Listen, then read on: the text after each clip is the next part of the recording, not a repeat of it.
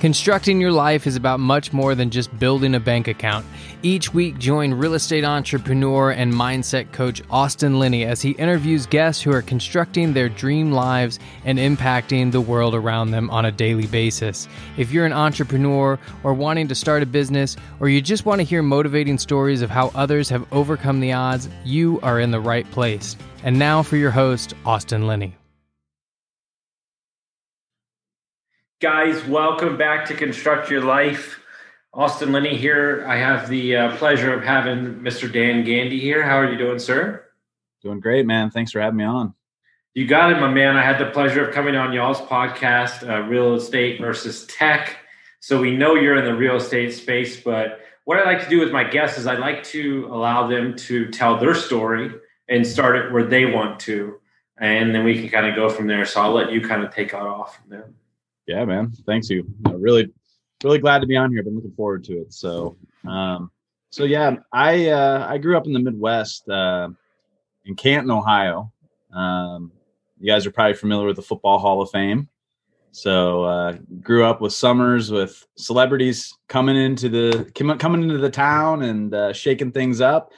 And then once the celebrities leave, it's probably not the best place you want to live for the rest of your life. So great place to grow up, but no offense to anybody back home, my friends, family, and everything. It just wasn't for me. So I graduated college with a degree in advertising, and I was just like, I got to get out of here. So moved out to the West Coast, slept on a couch for, I think, nearly a year in the Silicon Valley, just trying to get my feet into something that I enjoyed. And that led me to working for a famous landscape architect out of Pebble Beach. And then, so I was always around houses and, crazy luxury properties. And then got recruited to work for a construction company and a real estate developer. And we grew that business to $4 million in revenue. And then, I was just like, I gotta kind of either branch out on my own or, I had that entrepreneur drive, so I didn't know what to do with myself. So I actually switched over to working for Brett Jennings, Real Estate Experts in Los Gatos. And he was just a top producer, man. I learned a lot from him in a very short period of time. And I know I wanted to get into real estate, but I still wasn't sure. I was a technician in the business or a manager in the business and not my own business. But fast forward, 5-10 years later, I'm a licensed broker. I'm a real estate investor. I also work with Liftoff Agent, technology company. I'm the VP of growth. Help a lot of agents turn on marketing, get them into the digital age, do a lot of positioning. But primary focus lately has just been helping Liftoff Agent grow, and then really just my buy and hold investment portfolio and a lot of creative financing. So I love that. And we're going to talk about Liftoff Agent and other branding stuff, but interesting. I never asked this question, and I don't know why it just popped in my head. Because I live right outside of Austin currently and lived there for 9 years. I never lived in Silicon Valley. I've never been there, but everybody knows about it. And it was kind of the Wild West back in the day, I guess. But what was it like to be around that energy, right? Where there is so much, maybe a lot of it's false optimism, but it's optimism regardless of that, right? I would imagine that almost pushes you up against the wall to kind of be a risk taker, but almost pave your own way. 100%, man. That move for me was one of the best things that ever happened to me because, growing up in the Midwest, my sister still lives there. People don't take a lot of risks. They live 2 blocks down from their parents, right? They stay in the same job for 30 years. It's great. Life is good. But for somebody who is, energetic, always had a passion, was a hustler, always doing multiple things at once. When I got there, it was like sink or swim. And I didn't have a degree in engineering or computer science or whatever. So I watched from 2000, I got there in 2010, from 2010 to 2014, I saw more wealth building happening than anywhere else, I would say, in the world. Mm-hmm. The real estate market had nearly doubled. And about half of my clients in the construction industry were technology workers that had, or 26, 27 years old, driving around Maseratis, Ferraris, Lamborghinis. Like success was like if you said California dreaming, it was the Silicon Valley from 2010 to 2020 now. But it forces you to really, you can't, I used to say it's the pressure cooker, right? Like you're either going to cook or you're going to figure out how to plug in that pressure cooker and be in charge of your life. And that was a big, turning point for me. And now I relocated to Eugene, Oregon, but yeah, man, you're at a different season in your life, and same with me. But something, guys, I'm going to give you the greatest hack. If you're a young real estate agent or business person, I want you to find the 2 most expensive hotels in the city you live in and do business only from there in the afternoon. And what I mean by that is proximity is power, right? And you know how many guys I've met that are big dudes now that started off caddying at fancy country clubs, and they were around those guys and they heard business, or they just met this dude. And, I truly believe this, right? Because I'm in a different season of my life, and so are you, because I'm growing businesses. So I need to live where it's cheaper and I can do more. But when you're young, dude, if you don't have something pushing up against you, you're gonna sink in mediocrity because it doesn't force you to get better. My parents thought I was crazy. I remember like literally the conversation. I'm moving to California. I'm putting my dog in the back seat, and I've packed everything and sold everything else. My parents were literally like, "You're crazy. We don't know what you're doing." And I said, if I don't take these risks, like I'll never know what my potential in life is. And if I wouldn't have done that, it wouldn't shape me to who I am now, and being able to run multiple businesses and be able to handle the stress and the adversity. So. And on an investor side, because I would venture to say I've had a lot of multifamily guys, had a lot of flippers, a lot of wholesalers, a lot of Airbnb guys. It's not often that you hear somebody say, well, I'm a buy and hold investor. It's not as sexy, right, when you say it out loud. But is that kind of the tactic that you found that suits good with like who you are and what your goals are, and you're comfortable in your strategy? Yeah, as a marketing consultant, I get bombarded by flippers. So I've worked with a lot of house flippers. A lot of house flippers come to me for marketing advice. And the commonality to this, I'll give you this kind of statistic, is that even on our local Oregon Real Estate Investors Association, there's probably like 150 members. And of the 150 members, 15 really have a flipping business. And of those 15, about 5 of them do more than 1 or 2 flips at a time. Mm-hmm. And there's a few, like I have a buddy, Rick, who's done over 100 flips, and he's kind of an anomaly to the current trend. But house flipping is kind of like, I always tell everybody, there's these stages or the progression of a career of an investor. And usually it starts wholesaling, house flipping, and then from house flipping to maybe doing some new construction or multifamily, and then maybe holding some rentals once they've had some cash flow and they've been able to build some stuff.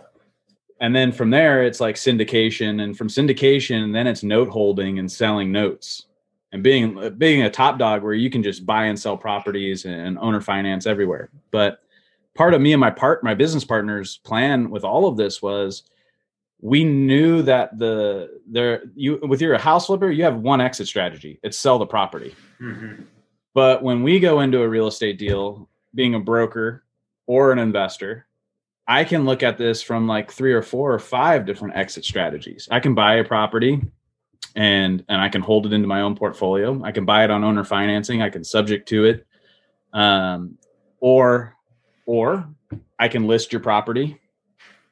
I can do an off-market deal. And what I really got in all of this is that I was taught early on that cash flow is king. We've all heard that. But how do you take the most minimal cash on cash return and start to build a portfolio? And I've been actively a hold investor for probably 24 months now. I'm at 13 doors. Okay. And I'm trying to I want to get to 50 in the next couple of years. And then my goal, I'm going to be 37 this year. At 50, I want to have 100 doors. Okay. And that's just been my goal. And it can be a mix of all different types of property. And it's interesting because I'm a firm believer that you have to try, because I've flipped, one flip, and I've done Airbnb at a large scale, and I have buy and holds right now. But I coach a lot of people, and I think my big thing that I rail against right now is that you haven't determined the lifestyle that you want to create to match the investing that you want to do. You've seen something and you're like, well, I'm going to do that. But what you don't know about Airbnb is it's going to take over your life. And so and this is what I rail against. If you have a great job and it's paying your insurance, and you can part with 50 to 60 to 100K, and you can put it in a syndicated deal with somebody that you trust and they never bother you, that sounds way more appetizing to me than buying 5 single-family homes when you're a high-powered doctor, right? That's what I'm like, you got to get clear on what you need, because investments sound sexy, but you have to see how much time it's going to take away from you. Yeah. No, and that's when I worked with several syndicators, it's not my initial, protocol of what I want to do, just because I've seen the good, bad, and the ugly of syndication, like, hey, you're not hitting the returns, or what's going on here, or litigation, and all those different things that can, turn syndication kind of upside down, or you lose your investor pool. But, me and my business partner have been really focused on creative financing. I'm about to do a seminar on owner financing to the Oregon Rental Owners Association. It's like, they have like 3,000, 5,000 members of some of the biggest investors that hold multiple properties. And I think when you create an investment business around helping people and solving their problems, not just selling, right? Not just buying, but really helping them get to where they want to go, either via wealth or get to where they need to go via fixing their problems. If it's probate, divorce, downsizing, consolidation, liquidation, that's been really what's been the great marketing, and really good problem solving has allowed us to focus on holding properties. And let me be clear here, guys. I started with $5,000. I own we'll probably own close to $3 million in properties here in the next 3 months. Mm-hmm. So when people say like, you can't do it, or it's, you got to go flip houses to make sure you can, cash flow and all this different, no, it's really tough. Of all the people, you're going to love this. So there's a girl in my area. She's an agent, a wholesaler, a bunch of different things. Yeah. I interviewed her last week. She told me this story. This is like, you'll give this to your people at your thing. $60,000 property in Waco, Texas. The guy says, I want cash. She says, no. And then he says, look, I don't need money. And she goes, well, I can't get a loan for that. So do you want to owner finances me? He says, sounds great. So the owner finances it to her for $5,000 down, $60,000. She cleans the property out, sells it to another investor, $90,000, $10K down on a wraparound note. And then she got a loan transaction person to handle the payments between the wraparound note and the owner. And she's paying the $25 a month. So she made $5,000 on the deal, and then she's cash flowing $400 a month, and she doesn't control anything in the property. It's amazing. Those are the success stories that, a lot of our investor friends will always come to me and my business partner. My business partner, he's been, really good friends for the last 4 or 5 years, and we decided to partner up. He had great credibility. He owns his own hold portfolio, but everyone was always coming to Ed and saying, hey, can you help me solve this problem? Like, I don't know how to get out of this deal, or I'm in a sticky situation here.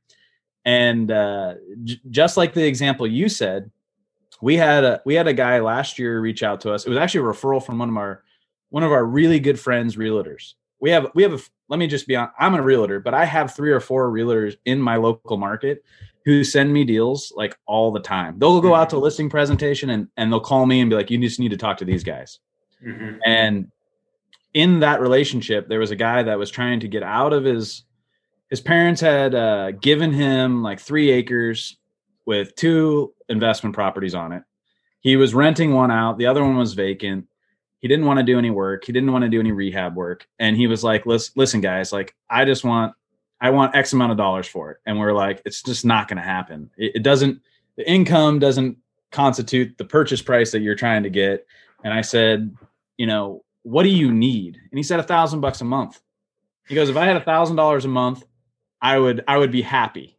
And I said, no landlord and $1,000 a month are the two problems that we need to solve. He goes, yeah. I said, I'll buy it for this. I'll give you this much down, and I'll promise you $1,000 a month for the next 20 years. Mm-hmm.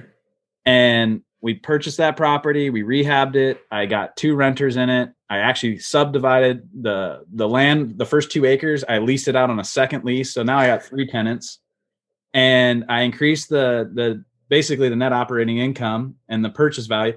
So I made about $100,000 in 6 months. Mm-hmm. And those types of deals, like most investors would have gone out there and been like, what do you want for it? And they're like, I want this. And they would be like, I can't give it to you. And they would got back in their car and drove away. I have a good friend, that a mentor that has like 5 different businesses in the real estate business. He's a broker. He's a wholesaler, flipper, all the things. Yep. And he says the default is you're the agent. He says you walk in as an investor and you explore every option. And then you say, if you have a price I can't buy, well, then I can list it for you. And he says he can't tell you how many deals he's got because if you walk in as an agent first only, right, then you've cut yourself off to the possibilities that are available, and you left a lot of money on the table because you're trying to take the easy road out. And that's really what I learned from, working with one of the top brokers in California. Was he was doing development, he was doing some flips, and he always said, like, you're here to solve their problem. And having that license and being able to purchase it or be able to do an off-market deal or do something creative, when you have all of those tools in your tool belt, now that lead's not leaving anywhere. Like you're creating that value and you're going to be able to help them. And that's really why I focused on really studying creative financing, studying the marketing side of real estate, because this business is like 95% lead generation and 5% real estate. Mm-hmm. And because ultimately, right, on a bigger scale, if you're looking at it from a mindset, meaning global market, in essence, the market dictates how quick the house is going to sell, right? Yes, don't get me wrong. You can do great photos and great staging, and you can be a great agent that knows everybody. But ultimately, that's why I have an issue, because I coach a lot of agents. That's why I have an issue right now that everybody's puffing out their chest. Like 100%. I could get a goat out from our farm and sell some real estate right now. There's 26 offers on a house. Yeah. But that being said, I do think that I have a friend in Austin. He's going to do 52 transactions this year. And you know how much money he spent on marketing? 0. Because of his, who he is, it's all referrals. So once you get the referral machine going, it really is how quick your property moves is dictated on the market. And I don't think that's what people pay attention to enough. I was talking to Ricky Carruth, big real estate coach, a couple of weeks back. And I was telling him on the phone, I said, getting to that referral base where you don't have to prospect anymore, your marketing costs can be, downsized, let's call it on that end. I said, that's great. But as a real estate agent, when are you really going to retire? And if you run your business off of referral, I hear it all the time in the technology sector when we sell websites and funnels and all that type of stuff from the marketing side. I hear agents say, I work off referral only. I don't need a website. Like, I have a big database. It's cool. Everything's great. I say, when are you going to retire? It's the first question I always ask. And they're like, well, what do you mean? I said, you're not creating a business that allows passive lead gen. Yeah. So that you can essentially refer them all out to your buyer's agents or your referral partners, and you can sit on the golf course and just pick up your phone and connect the dots and make 25% on their commission. To be a rainmaker in your business is not bragging about how much money you don't spend on marketing. It's really talking about how much time and freedom you have because you're not tied to that database. You're not tied to those referrals. You can run your business. And that's what I really learned from Lars Hedenberg at B School in North Carolina, one of the top agents. He taught, how do you run your business and be there 1 or 2 days a week? Because if you're not, you're going to work 7 days a week and you're going to make all this money, but your wife's going to hate you. Your kids are never going to see you, and you're never going to go on vacation and enjoy your life. That's next. It's next. So I don't know why I have this. I don't know why I have this dream, but I've had it my whole life. And I don't know it's because I grew up on a golf course, but something I've always been stuck in my heart is I search and seek the ability to make money when I'm on the golf course. Like that's the thought always in my brain. So like I look at the coaching, which is a great business for me, and I love it. It's my passion, but I'm only one person. And in order for me to truly make money, even though it might be a good dollar per hour, I still have to be there. And so I am, over the next couple of years, creating products, right? Whether that be online summits or courses or a book or so, whatever, that allow me to make money, as my marketing coach would say, when you're in the air in a plane, right? And I think that's what you're alluding to, correct? Yeah. I mean, I've been actively recruiting a general contractor to kind of take over our flip division for the investments. And really, I didn't want to bounce around between a million contractors or be at the whim of their availability. And I jumped on a call with a general contractor, that really young buck guy, knows his stuff. And he said, hey man, like, do you have a project right now, or should I go out and look for some business? And I was like, if you're going to swing your hammer in your business, you're not running your business. I said, you need to be able to have a project manager and be able to coordinate and play general. This is an army, and you're a general contractor. You're a general in your business. And I get it. You got to run your business and you got to make a paycheck and put food on the table, but you need to work on your business, not work in your business. Dude, I have a friend. I won't give out his name and I won't share his business plan, but I can at least share this. He told me it's okay. He's a big contractor up in NorCal. Okay. He has not swung a hammer in 4 years. He's basically like Uber. And he knows everybody, and he does like 5 to 15 million a year. And he has not left his house. Like, he's all like subs it out because he can get the deals. Because guys, think about it. How many good carpenters and plumbers do you know that are the best, but they can't get business to save their life, or they don't know how to run a business, right? And so if you're the guy that can connect the dots, which is me, I can connect the dots for people and certain things so quickly. You know, you have to understand how to monetize that, and understand that, for me, before COVID hit, we had a 50-room shipping container hotel that we were doing for a client, right? And I got on the phone call with this guy who has like 4 businesses, and he's like, Austin, this sounds great. He said, but you are literally writing your death sentence. He goes, the way this is business out, you're going to be stuck there for the rest of your life. And then you're not going to be able to chase any other opportunities.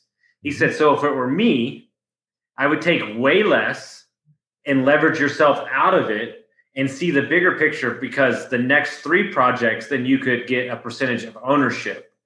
And that's what changed my entire life, was to look at it from a bigger scale.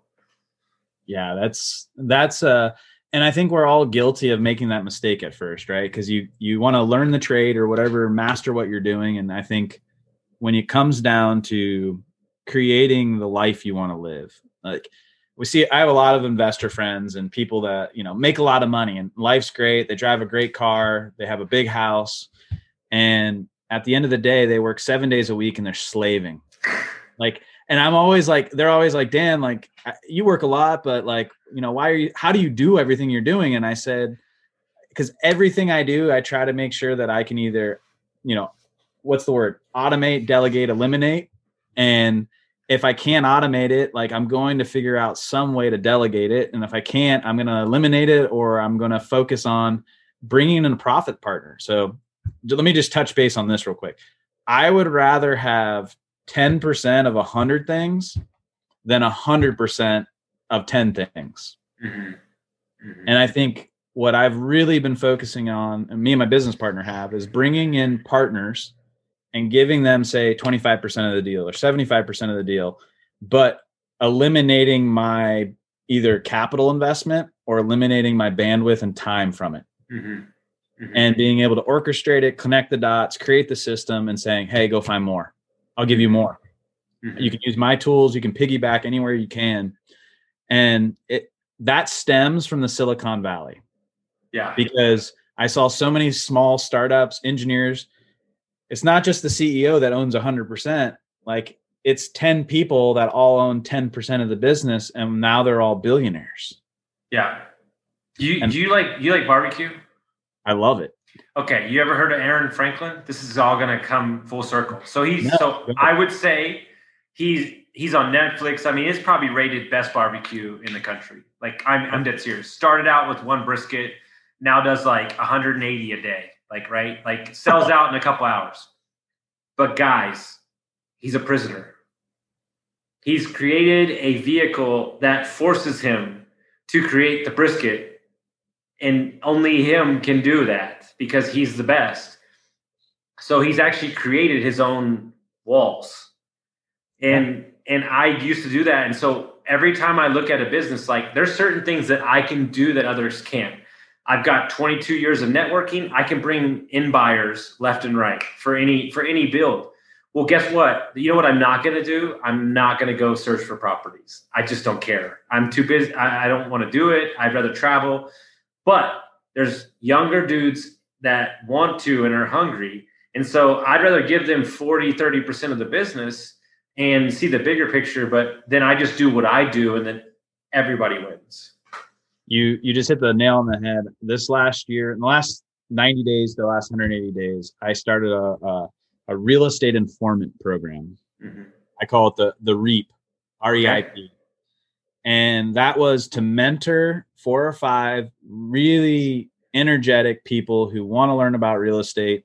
They want to take some of my bandwidth and time, but in return, go drive for dollars. Go network with people. Go look for what we're looking for, and create the database and create the system around finding those properties, getting a picture on it, skip tracing it, finalizing all that contact information, and then plugging it into the marketing system and being able to create that dialogue and the scripts. And really what that's done is I have eventually these 4 or 5 people, maybe 3 of them are going to become employees of the investment business.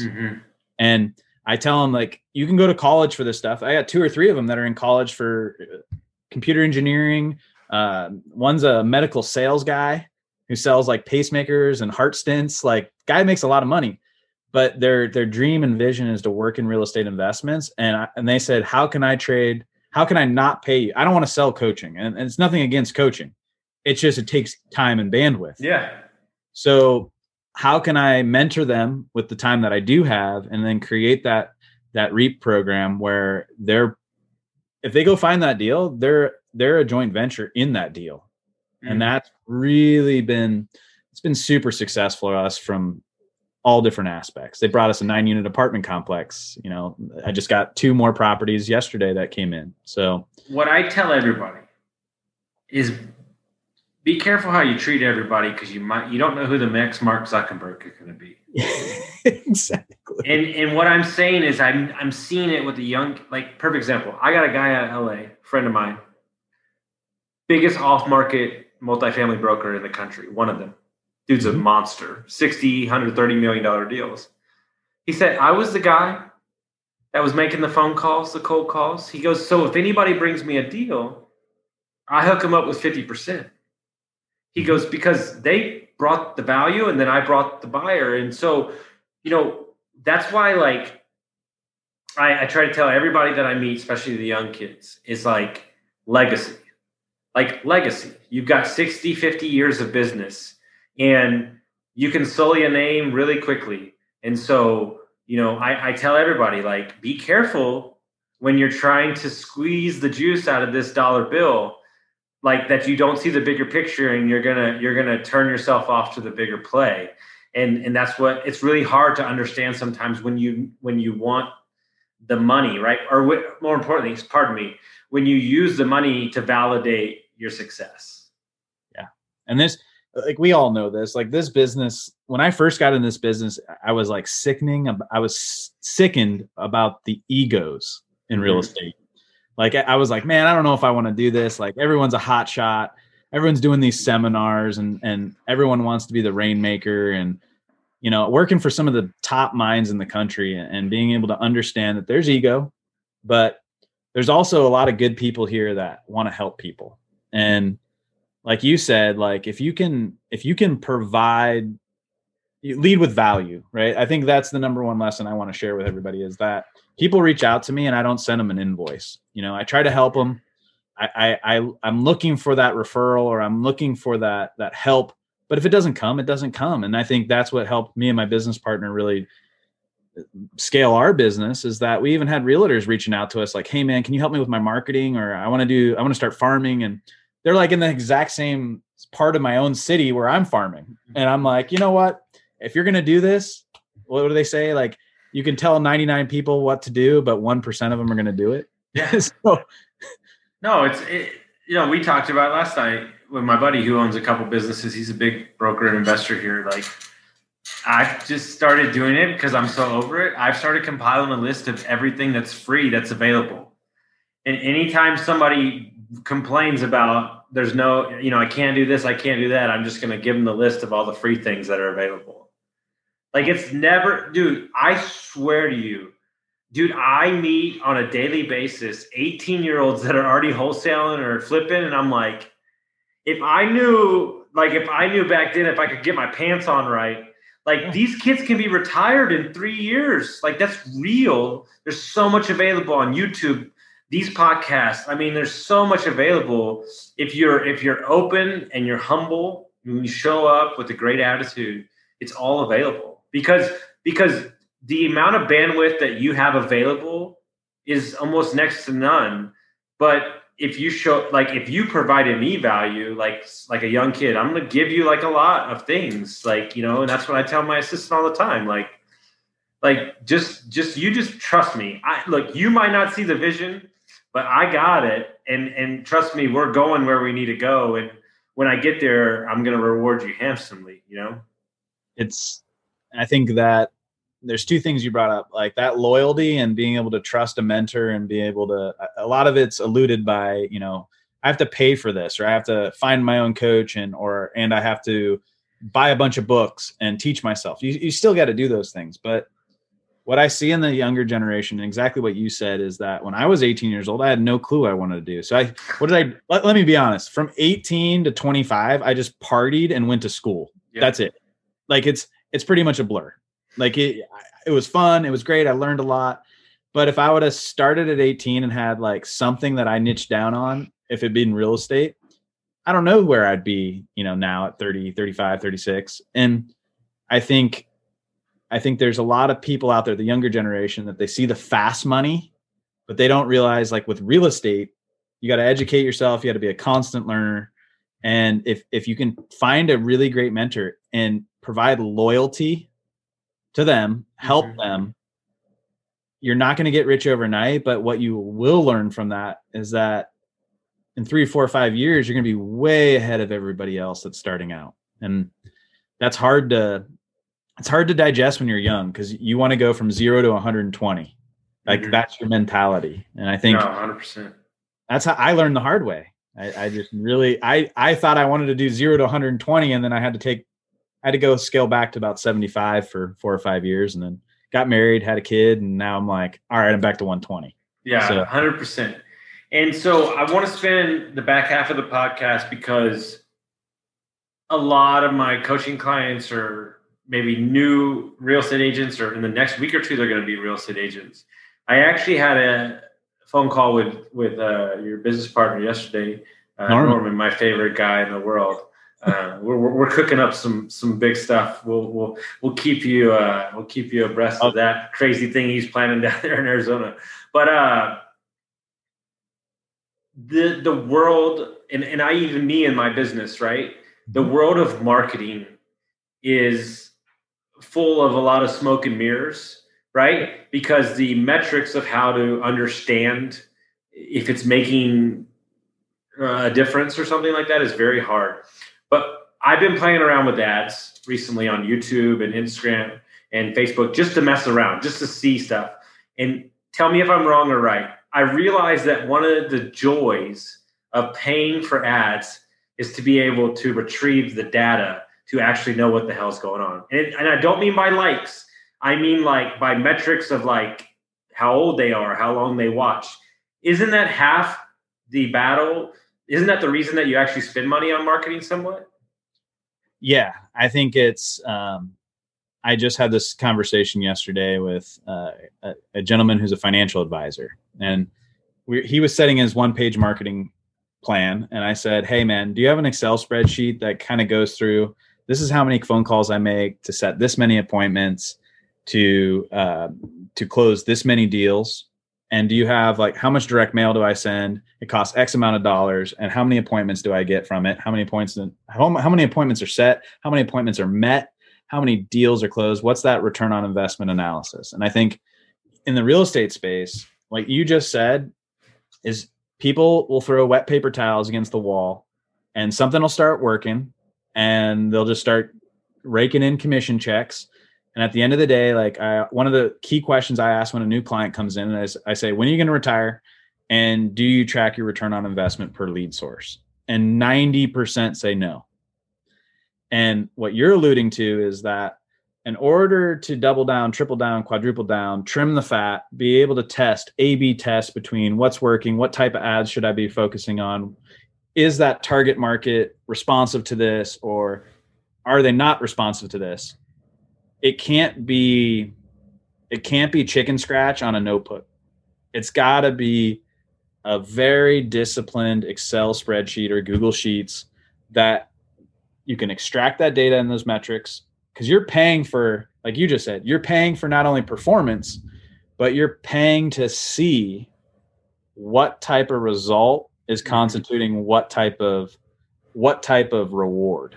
And I think that's the hardest thing, especially with social media and YouTube. Those are the two things that I always tell real estate agents. This is a long-term play. You're going to put $5, $10, $15, $20,000 into video editing and the time uploading and, you know, creating a script and having a content calendar. And at the end of the day, you might be 1 to 2 to 3 years into this. And I just got off a podcast literally an hour ago with this guy named Daniel J. Hunter. He's in Dallas, Texas. You should have him on your podcast. The guy, please introduce me. I'm all. He's in Texas. We're good. So yeah, I think he's in Frisco. So one of the best cities in Texas. So yes. Yeah. And he was on our podcast this morning, and he said, "Hey man, I'm sacrificing deal conversion and deal volume to double down, triple down on my YouTube." Dude, I have a friend, seriously, I will not say his name. He thinks between the salary from his marketing manager and the money they spent in the last 5 years, he spent $250,000 on YouTube. And they're nowhere they want to be. But I learned this from Traffic Secrets, which I love that book. YouTube is the one channel that for the rest of your life, it will be there. Evergreen marketing. Evergreen marketing, right? I had to ask my buddy who's a high-end marketer what this meant because I didn't understand it. Yeah. And for me, YouTube is the hardest thing. It's the one thing I haven't focused on yet. It's going to be the thing I move into the next year. Yeah. But you know, Instagram, Facebook, it gets caught in your feed. It goes down. And so people are like, why would you do that? Well, because first of all, the investment money that you can spend on YouTube makes sense right now for the amount of views and traffic you get. But more importantly, it just stays there. And so, you know, like if you have an actual conversion, right, to get their information, then you can really leverage the trigger, I guess you would say. And that's why people don't get it if you're not seeing it now. Because what Gary Vee talks about this all the time. You basically have your own TV show at your fingertips, which is unheard of from anywhere.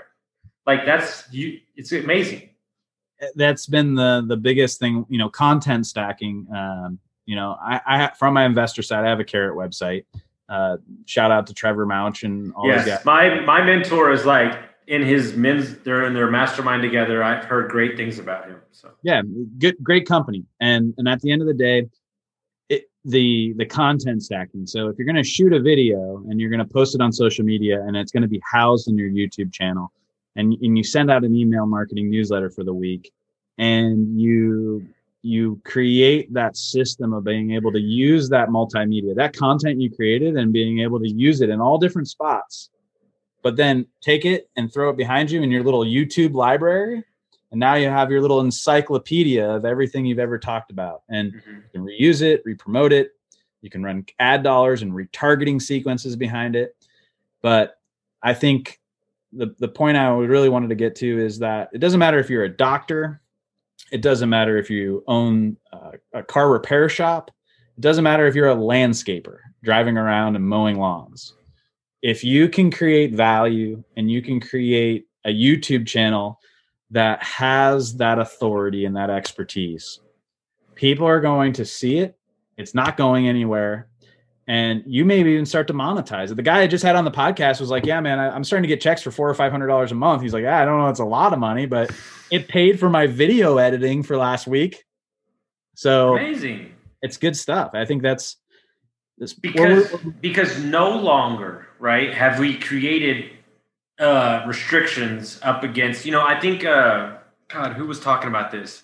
Gary Vee was talking to Tom Bellew about, like, dude, to have this interview, 10 years ago would have cost $100,000. We're doing this for like $20, right? And like right now, like I have a laptop and a light and a microphone, and it's like I interviewed a guy in Ireland the other day. It's like whatever you want to do is available. But like one of the things I love, and I tell all my young kids because I'm on them to do social media. Well, I don't know what I'm going to post about. Well, document, don't create. Just document. Like create. And then you take the 20, 30-minute video and you break it into 3 or 4 minute videos, and then you have content for the week.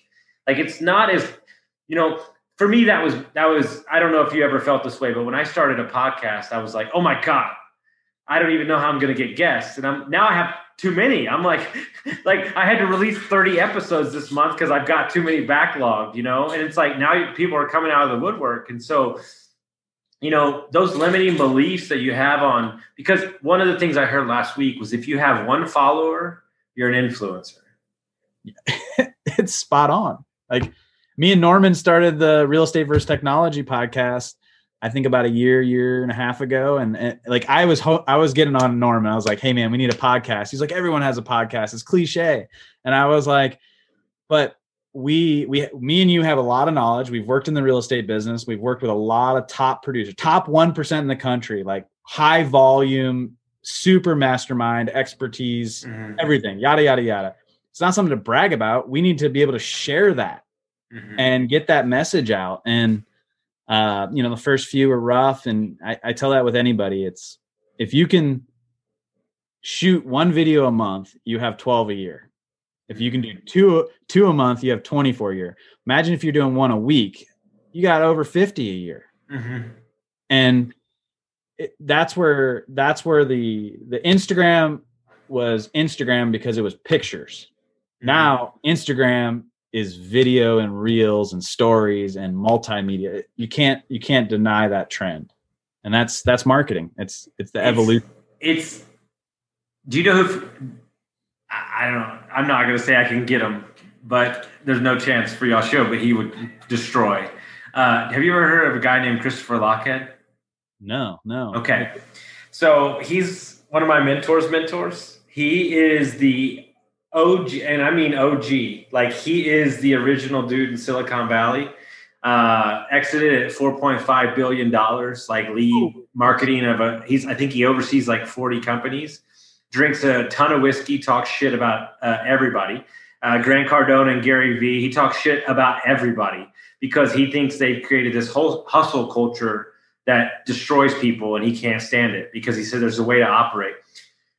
But he talks shit on marketers all the time, right? He's got a great podcast, number one podcast in the country.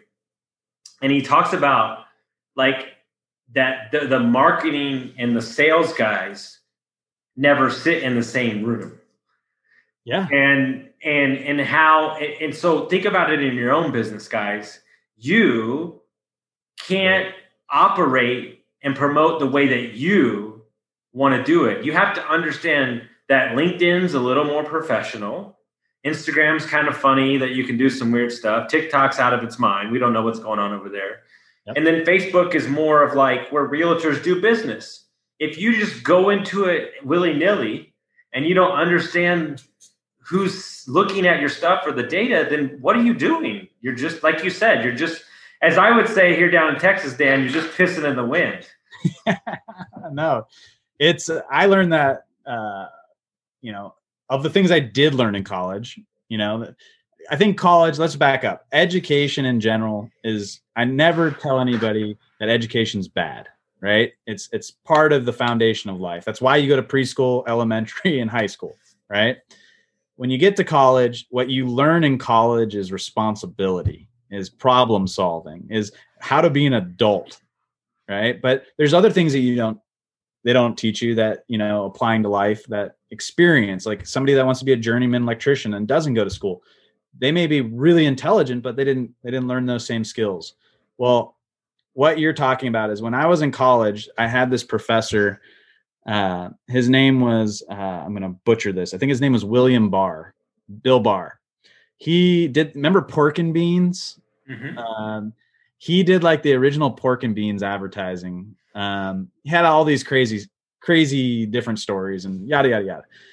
But, one of the reasons me and Norman really went to positioning agents and being a positioning agency. So if you don't know what positioning is, it's what people in your market think. When you think real estate agent, it's this person. They are filling a position in your mind. When you think Coca-Cola, you think dryer sheets or Tide or whatever it is, right? There's always that one or two products. So here's a perfect example from my space. Yep. Airbnb repositioned themselves. People no longer said vacation rentals. They said Airbnb. Yep, exactly. Yep.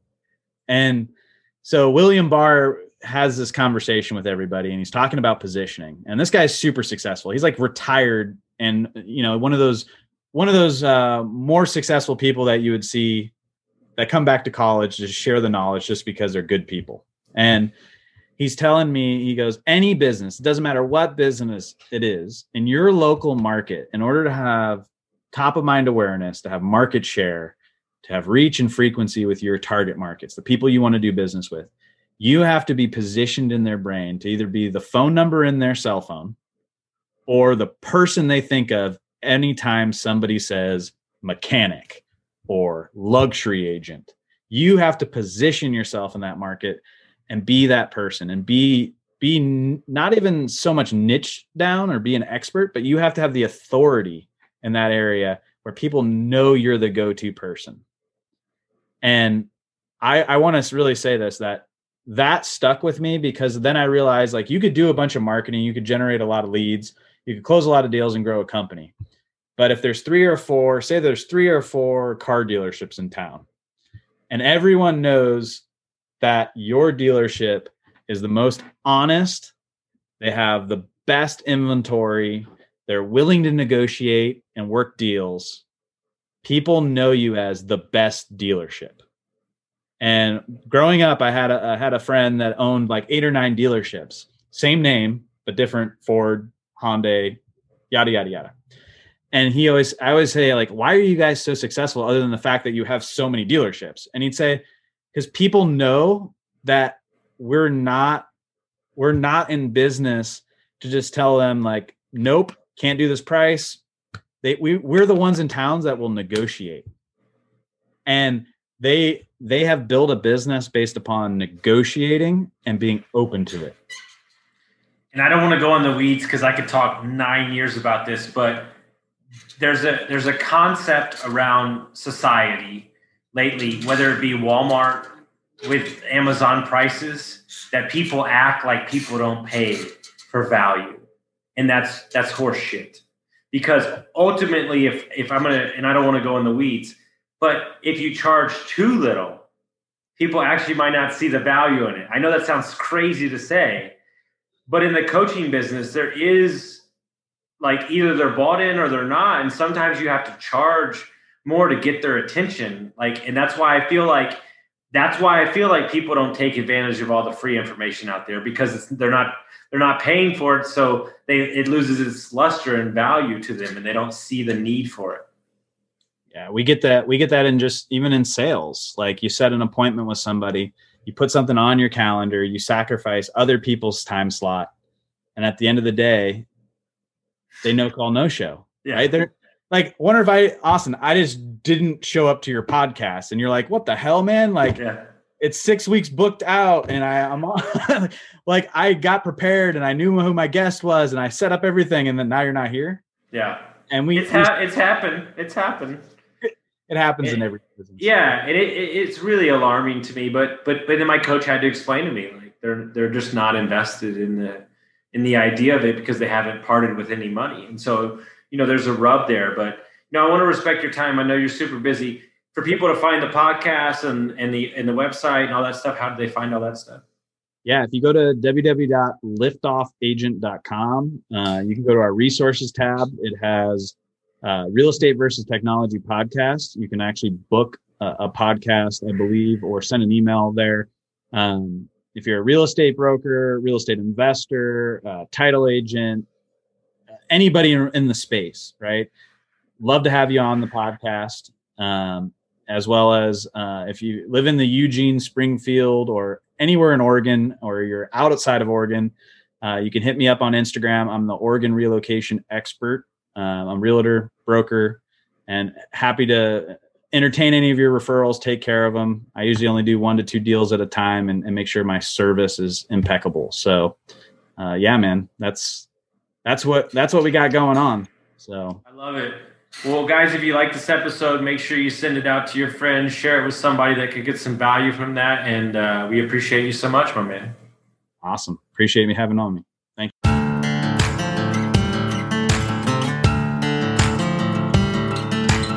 Thank you for listening to Construct Your Life with Austin Linney. If you enjoyed this episode, be sure to rate, review, subscribe, and pay it forward by sharing with a friend. Most importantly, take this opportunity to start constructing your life by taking immediate action on what you learned. For show notes, resources, and more information on one-on-one coaching with Austin, visit constructyourlifepodcast.com.